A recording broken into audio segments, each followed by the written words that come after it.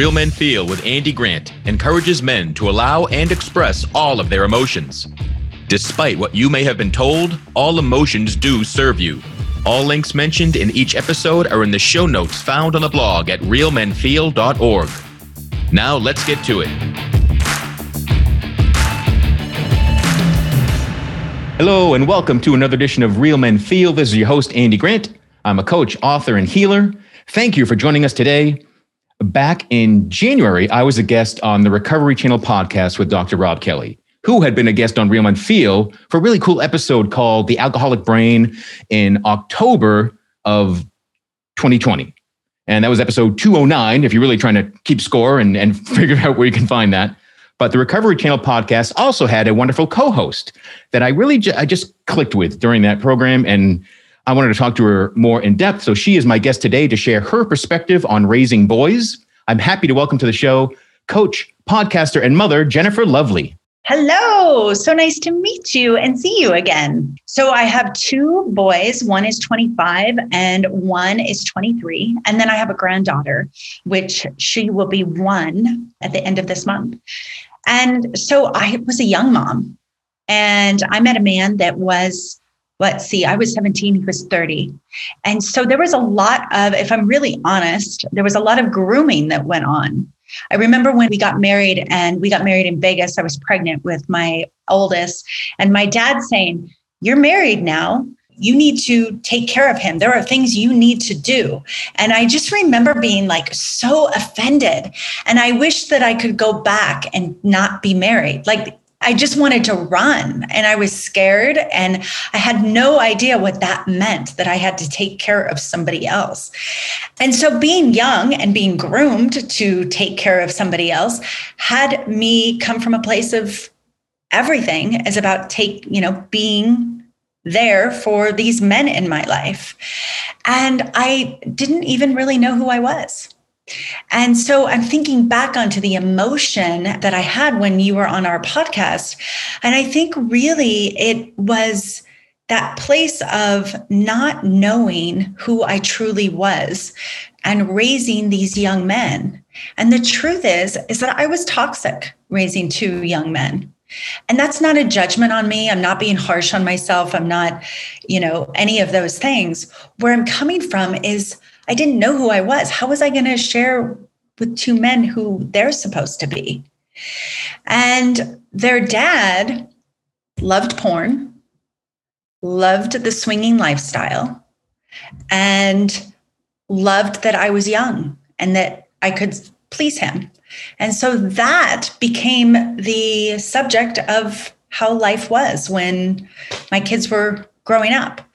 Subsequently, I left when I think I was 23 by the time I divorced him.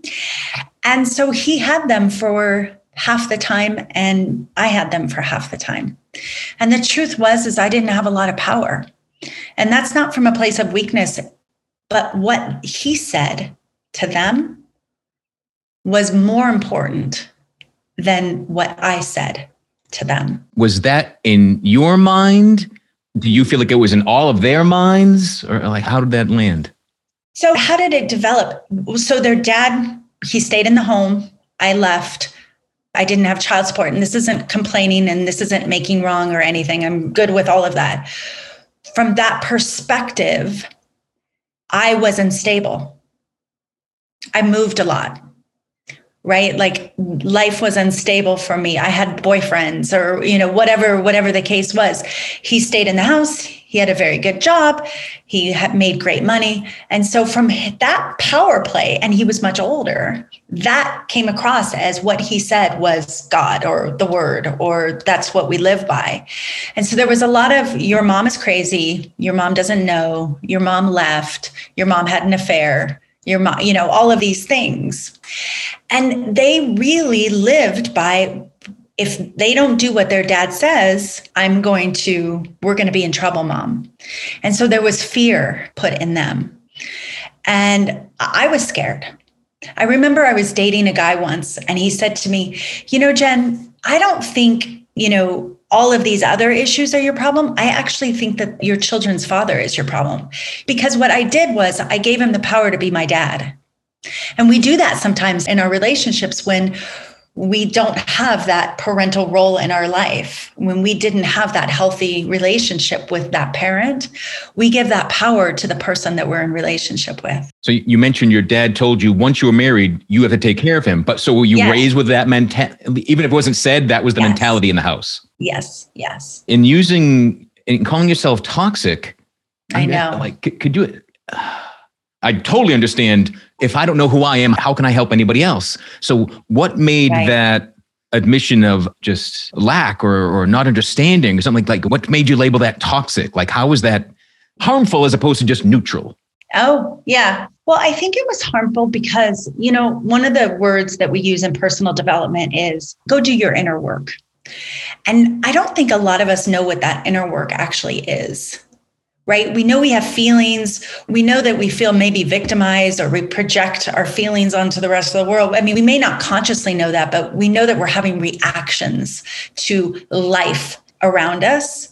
And I think the thing that I didn't realize is that I was constantly in reaction of all of life events and the people around me. Therefore, that made it, I'm sure you've been around those people, but that made it kind of toxic to be around, right? When they're always reacting. And the thing that I was reacting to is that I had been sexually abused from a long period of time as a young girl. My mom had left when I was 5. And so abandonment, abuse, all of those things were in play. But it hadn't all surfaced to the top of the level, right? Where I could see that there was moss growing there and we needed to clean that out. I hadn't really realized. I was still young. I mean, imagine being in your 20s trying to raise children. You you don't know yourself and you're trying to figure it out. So the toxic is that I was not aware of myself, my feelings, and how I was impacting the world around me. And I saw this meme, and I said this to you, Andy, when we talked on the phone. It was like something to the effect of being raised by a toxic mom is as bad as not having a father. And nobody really likes to talk about that because moms are really, predicated as this amazing, self-sacrificing people in the world. And while it's not that I don't think that, we give birth, we do beautiful things, and we hold a lot of things for both men and women. And if we're not seeing how we're impacting those around us, we become toxic, or we are toxic. You asked if I know those people, and I'm recovering those people. I wasn't living, I was reacting. That's what I thought life was. And I think for anyone, and I share some of the abuse at younger ages and such, especially when you're young and trying to make sense of all that, that's normal. We've only had this one life.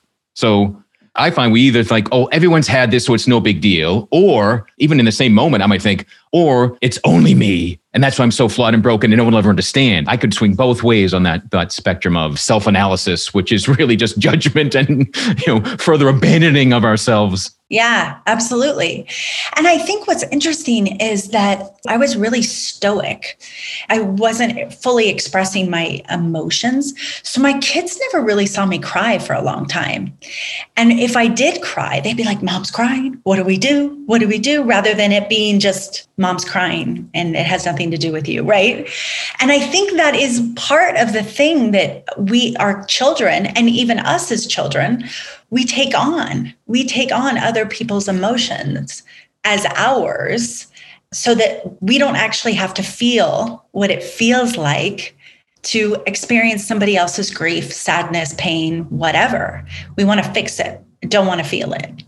I think to some degree I did that with my own children. And the coolest thing is that my kids, they became addicted to heroin and methamphetamine.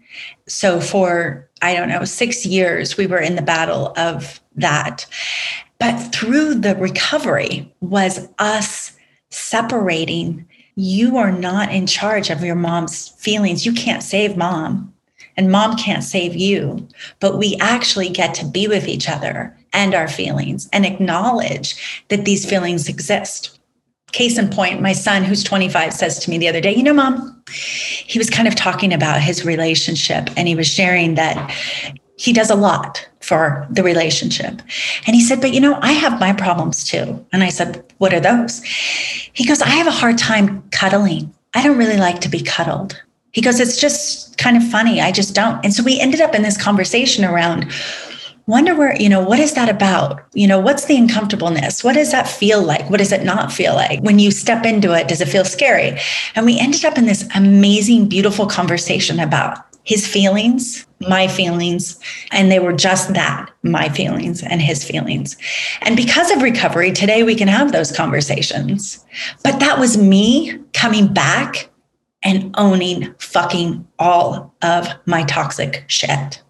Because they wouldn't have felt safe before had I not been able to say what I needed to say to them and what was going on in my life and own all of my parts. And I think that's the key, is that as a parent and as just a husband, wife, friend, when we can own our parts, it allows for the person to own their parts. Right. I mean, that's true leadership by example. Take responsibility for yourself, and to teach, that's how we can navigate life. And that's how we're not just reacting. We're not just floating in this sea of like, what the hell's happening to me? And think that's how we're supposed to live.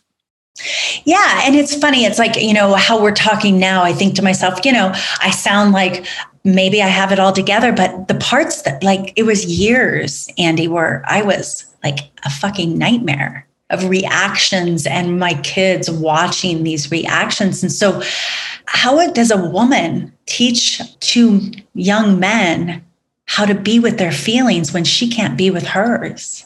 And that really is the conversation, how do we do that? And how do we do that, right? And really was, I think part of it, I used to do this thing where I would step outside and I would scream really loud. And then I'd come back in and they'd be like, Mom, you're insane. You're so crazy. When I began to get a little bit of some healthiness, I would say, no, I'm having an experience. There's emotions building up in me and I'm allowing it to be expressed, but it doesn't have anything to do with you. So talked a lot about different struggles and challenges in doing this. And I'd like to shine a little bit of light for a moment too. Sure. What's been your favorite thing about raising two boys? My favorite thing is they're my two favorite people in the world. The fun is they're both very different and they respond differently to life in general. One is very an artist and one is like, I really love to work out and I really want to have deep conversations about the stars and, that kind of thing. I love that they were so different from me, and everything from their anatomy and learning about what it is to be a boy in the world. What is it to have your genitals on the outside of your body and not on the inside of your body? Like, it's a whole different experience of the world. And I really got to watch that and how the world responds to that, as opposed to the world responding to women where everything's on the inside. I love the silliness that boys have, the playfulness that boys have, the wildness that they had. And there's a deep-seated need to allow that wildness to be expressed differently than, for instance, women or girls. Do you think you and your boys could have healed and connected and be able to explore all these feelings and have what sounds like a much better relationship? Could that have happened without the addiction happening first? I don't think so. I really don't. I am one of these people that believe that when we have these crises in our life, that it is our soul that is asking for something. It's like these things have come, God, the universe, whatever it is you believe, these things have come into our life because our soul is asking for something different than how it's gone. It wants to grow. And I believe that all of our souls really wanted to grow, and that this crisis was the only way that not only were they going to be able to see me differently, but see themselves differently, most important. At any point were either of your sons really modeling their dad and just taking that behavior. That's how you're supposed to act. Yeah. Mm-hmm. A lot. And, the truth is that there's still a little bit of that. And we talk about it a lot. I mean, we talk about, toxic masculinity and what that actually is. And this strange thing happened. My son had a daughter, and then his girlfriend began seeing some of these behaviors that were toxic, that were coming similar to their dad. And she put her foot down and was like, I see that you've treated your mom the way that your dad actually treated her. And it's not going to happen to me. I'm not going to allow it.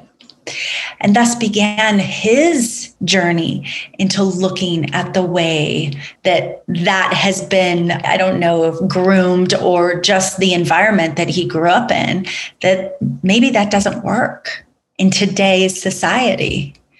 And so subsequently, he has sent me some messages like, Mom, I feel angry. I feel sad. I'm scared. I have anxiety. Could you help me? Which is huge. I think that's like 23 to be able to say that. I don't know that I had the ability at 23 to say that. And so I really give these boys, young men, a lot of kudos for not only the work they did in recovery, but the conversations that they were willing to have with me that allowed them to be able to express themselves in this way. I know you and Dr. Rob talk about this a lot. It's not just getting clean. That's not the end of the work. It's exploring and go deeper. And that's the only way to stay clean is to, as you said in the beginning, to know who the hell you are. Yeah, it really is to know who you are. And we talk about emotional sobriety. And, what does that really look like? And I think it's an everyday.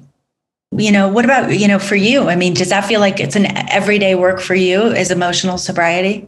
Boy, I'd like to say no, but it is. It just, some days it's so easy, it doesn't seem like work. Everything works, so I don't need to do any effort about it. But plenty of other times, yeah, we're human. Like I share this all the time when I speak, that anytime you seriously have contemplated suicide in your life, that thought will never be gone forever. It's lurking, it's waiting for weakness, it's waiting for doubt, it's waiting. And, sometimes it shows up and I truly can just laugh at it. Like, what? This is so silly. You get out of here, crazy thought. But other times, oh, maybe you're worth pondering. Yeah, it's true. Yeah. And I love that term, emotional sobriety. Yeah. Yeah. And it is. It's daily work. I feel like it's, being it. And one of the things that how I work with women, moms, and men is really reclaiming our grace. Because I believe that before the world took over and we had reactions to and defense mechanisms to all the things that were going on in our life, we had grace. God gave us this grace and we forgot. And so really the work that I do in the world is about us reclaiming that. And that's really why, Andy, I can sit on here and I can sit with you and I can go, I was a toxic mom. It's not who I am today, but I was. Yeah. I mean, the only way we can change anything is with awareness of it. Own and say, like, we don't like it. That's what I'm doing. That's what I'm thinking. I don't like it. And so many people just stop there. They go, well, I might just suck then. I can't do anything else. And that's the easy place to stop. But it's easy to stop, but it just makes a lifetime of pain. Mm-hmm. One of the tools I use with people is I access the Akashic records. The whole spiritual plane. Great. So one of the things that comes from the records so often is what you described earlier of our soul wanting to grow. Like science tells us our universe is expanding and is expanding at a faster and faster rate. What the records always tell me and clients is that your soul yearns to expand. Your soul yearns for more. So every new thought, every new action, every new experience you have is literally the fuel that makes the universe expand faster and faster. So if we all just said, I'm not growing, I'm not learning, everything sucks, I'm the way I am, the end, literally life would stop. Yeah. So again, that yearning, that longing, it's so important to feel it, to listen to it, to honor it, not to distract yourself, not to run to substances, not to deny, but our pain is so much of our pathway to our happiness and our joy, but we've got to go through it. We can't just touch it and keep recoiling from it. Yeah. And, recently I dabbled in a little bit of the woo-woo and I did a soul reclamation. And so one of the things that came to the practitioner that I was with was, I wasn't chosen, and I'll show them. And so from the wound of I wasn't chosen, I spent my entire life, fuck you, I'll show you how it's going to be.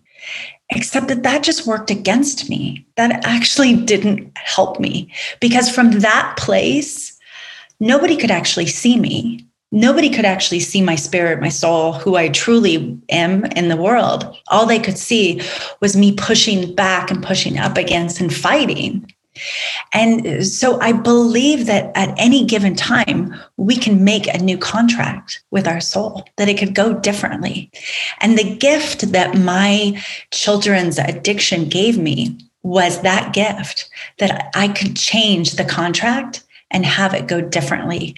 And that to me was like the gift. And so when people are like in pain, you know, you have these people that call you and I'm in pain right now, and they vent and then they feel better. And then they're like, well, I'm good. I can keep going on with my, right? The thing that I want people to understand is that event is asking something from you. And that the work that we do is finding out what exactly that event is asking. And that is the gift that heroin and meth gave me. That's why I'm like, yes. And people are like, no, that's not good. But it was so good. It's a cliche said time and time again, but it's true. Like there's always a gift in our shit. And certainly in the moment when you're just barely hanging on by your fingernails to life itself and watching people you love go through pain, you know, there's no positive here. Like, so no, but after, in hindsight, once you get through it, and you see the brighter future, you have that hope again, you experience that joy again. You're like, wow, I could not have gotten here if I hadn't gone through that. There's really just no other way. Yeah, there isn't. That's not to say that, like, my kids were in jail and it still, like, there's a little PTSD from those collect calls, right? You know, I mean, I literally would sit on the couch with a bag of popcorn and just like, with my phone next to me, waiting for those. And that's not to say that it wasn't painful, but what it gave me was something greater than I could have ever imagined.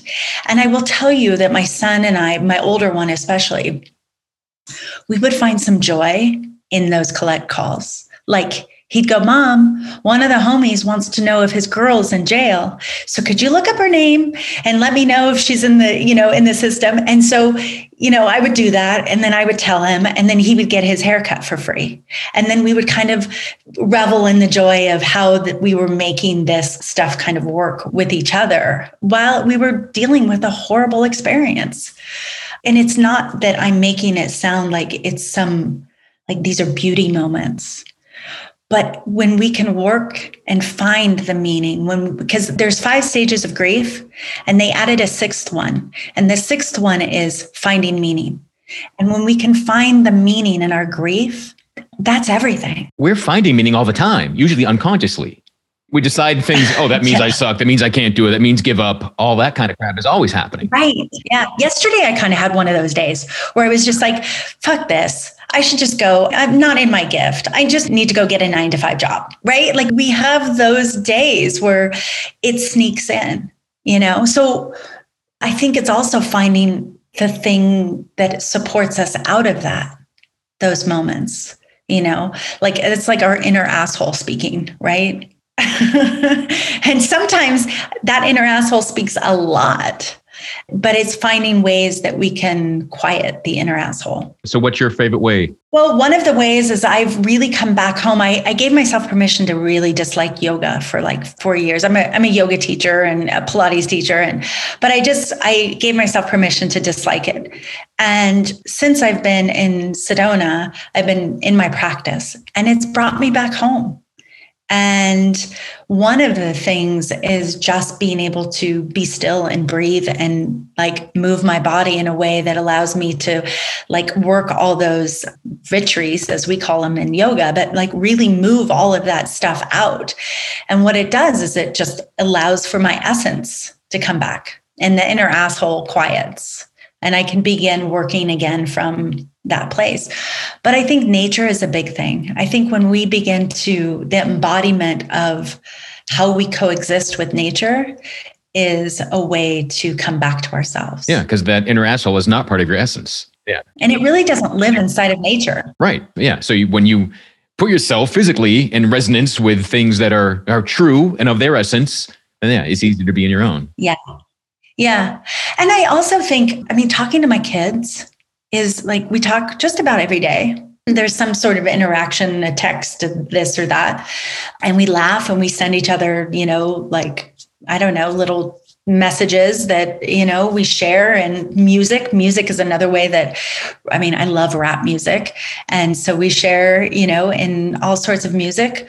So, I think that's some of the ways that I mellow my inner asshole. How do you mellow your inner asshole? Engage with it, challenge it, dance with it, fight it sometimes. Yeah. Yeah. I like to get physical. Pre-pandemic, I used to love Les Mills body combat classes. Sometime when I started, I just felt like a Rockette in a slap fight kind of a thing, but it's just a great way to burn things off for me. But, sometimes I'll journal, I'll give it. All right. I'm like, really? It's like that annoying, like, all right, asshole, what do you want? What do you want to tell me? Great. Well, this is stupid, but I'd let it out. Right. So I find that I love that. The ruminating, almost if I keep it to myself, guess nowhere to go. But if I at least write it, even speak it out loud, or about you said earlier, go outside, scream. Yeah. Do that. Yeah. But denying it, that doesn't help. Trying to fight it, resist it. Just go with it. No. And, and I think that's one of the things that men, when I think about my children when they were in school, everything was sports. They played sports. My youngest one was super, super sensitive. And I've got to tell this story, and I'm going to tell it out loud. I'm not saying their names or the school, but my son, his teacher, his woodshop teacher, came out and told him in front of the whole class, you are the only person that has done this shitty in this class that I've ever had. I've never had a student. Now, I didn't know this until after 16 rehabs did he finally tell me this story. So he was so hurt. He walked out of that class in tears, trying to control it. And so during a break, he went and pooped in the teacher's classroom, because he did not have any other way of expressing his emotions. If that is not deep-seated stuff, I don't know what is. But that was the only way for this young boy to express himself. And when we think about how we have taught our men how to express themselves, we haven't. And as a woman that didn't know how to express herself, but then is showing up in the world and asking men I want you to tell me how you feel, but yet I'm unable to even be with my own feelings, is pretty fucked up. And so I say all of that because I think that today, to see my kids for how far they've come, but also to calm your inner asshole, to find ways. My son didn't know how to calm his inner asshole. He didn't even know what his inner asshole was. And so I love what you're doing when you talk about how real men feel. If that story about, this is how I'm going to express myself as poop in your classroom, I think a lot of men probably feel that way. It's a very what's the word I'm looking for? It's almost animalistic. It's the most primal reaction. Primal. Yeah. Thank you. You just took a shit on me. I will take a literal shit on you. Yes. And I think that's, Andy, I think that is happening out in the world. And it's heartbreaking. It is. Is there anything still now, with everything you and your sons have gone through, is there anything you still wish you could teach them, but you feel like you can't because you're not a man? Mm-hmm. Well, I wish that I could teach them their power. And I don't feel like from a mom or a woman's perspective, I can teach them that. It's like this, they have to relate to another man to find that. And I wish that they had a man that they could emulate about what real power was. Because that's not their dad. That still isn't their dad. No.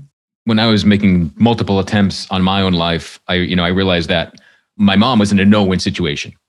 Because my parents still supported me. My parents love me. I knew that.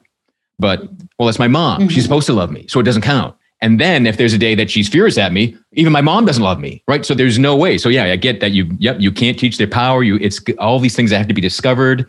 and you're a saint. Anything you say that's good is just expected. And then when you're not a saint, well, my mom's gone crazy, right? That's extremes. Yes, it's tough.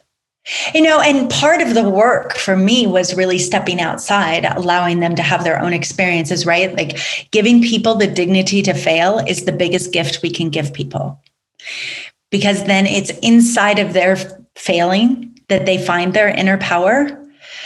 But man, sometimes that's hard as a mom to allow that to just happen over and over again. Yeah. I mean, that's hard as a human. So yeah, as a mom, it's going to even, intensify even more than anything, but it's true. I mean, go back to nature and the mama bird shoving the babies out like, oh, that's horrible. What are they doing? Like, no, that's the only way that you will learn. And the whole, the time of helicopter parenting. And if you try to save your child from ever getting hurt, they are screwed. Because you won't always be there. And, as the human experience, we need to get hurt to realize what to do again, what to avoid, how to deal with it. Now, resilience and to get up again. And if you never get hurt, you never learn how to get back up. And then one day your parents aren't there and you just, you're flat out and you think that's the end. Yeah. And, I remember this one day, I think my son was like, I don't know, number 10, maybe 11 rehab. And he called and he said, Mom, I'm leaving. And I said, okay. And I said, if you leave, there's nothing, I'm not helping you. I guess you're going to be homeless. He says, well, I'm going to kill myself. And I said, okay, I'm going to have to be okay with that. And we talk about that today. And, he'll tell, I remember exactly where I was when that was happening. But I had to let go, because the truth is I couldn't allow them killing themselves to kill me, because I began to love myself as much, if not more, in the way that I loved them. But I began loving my little in that way, going, okay, I need to take care of myself here. And I think that's one of the crazy things about being a mom or a dad, really, is that we almost will love our children to death and not allow them to have the experience of finding their own power. And it's painful. Yeah, and it's painful on everyone involved, or in that seemingly to avoid pain in the moment, you think you're doing great work for both of you and you're not. Right. No, we're not. And I really believe, getting back to like what I loved about having children, or my boys actually, is that it was no wonder I had boys.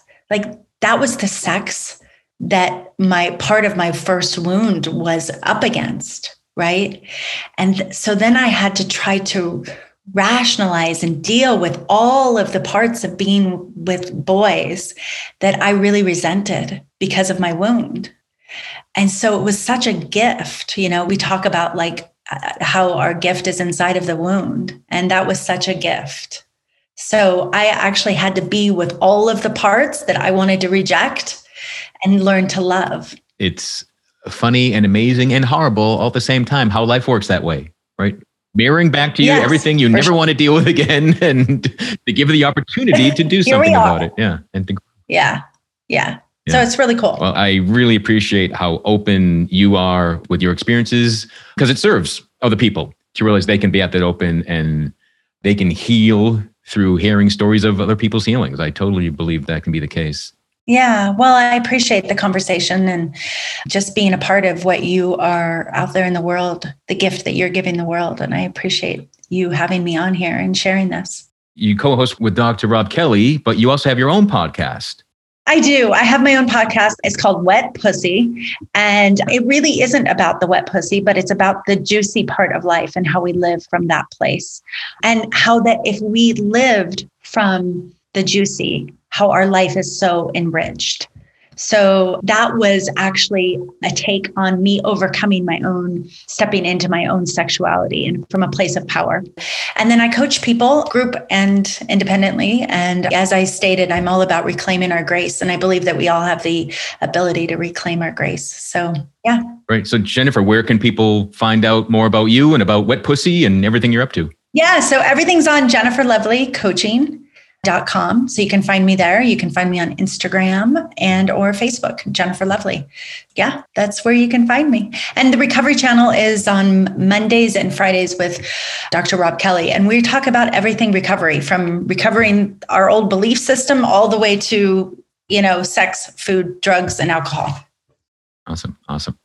continued success and healing. Thank you. You truly are divinely lovely. And I hope that only gets brighter in your own experience of you. Yeah.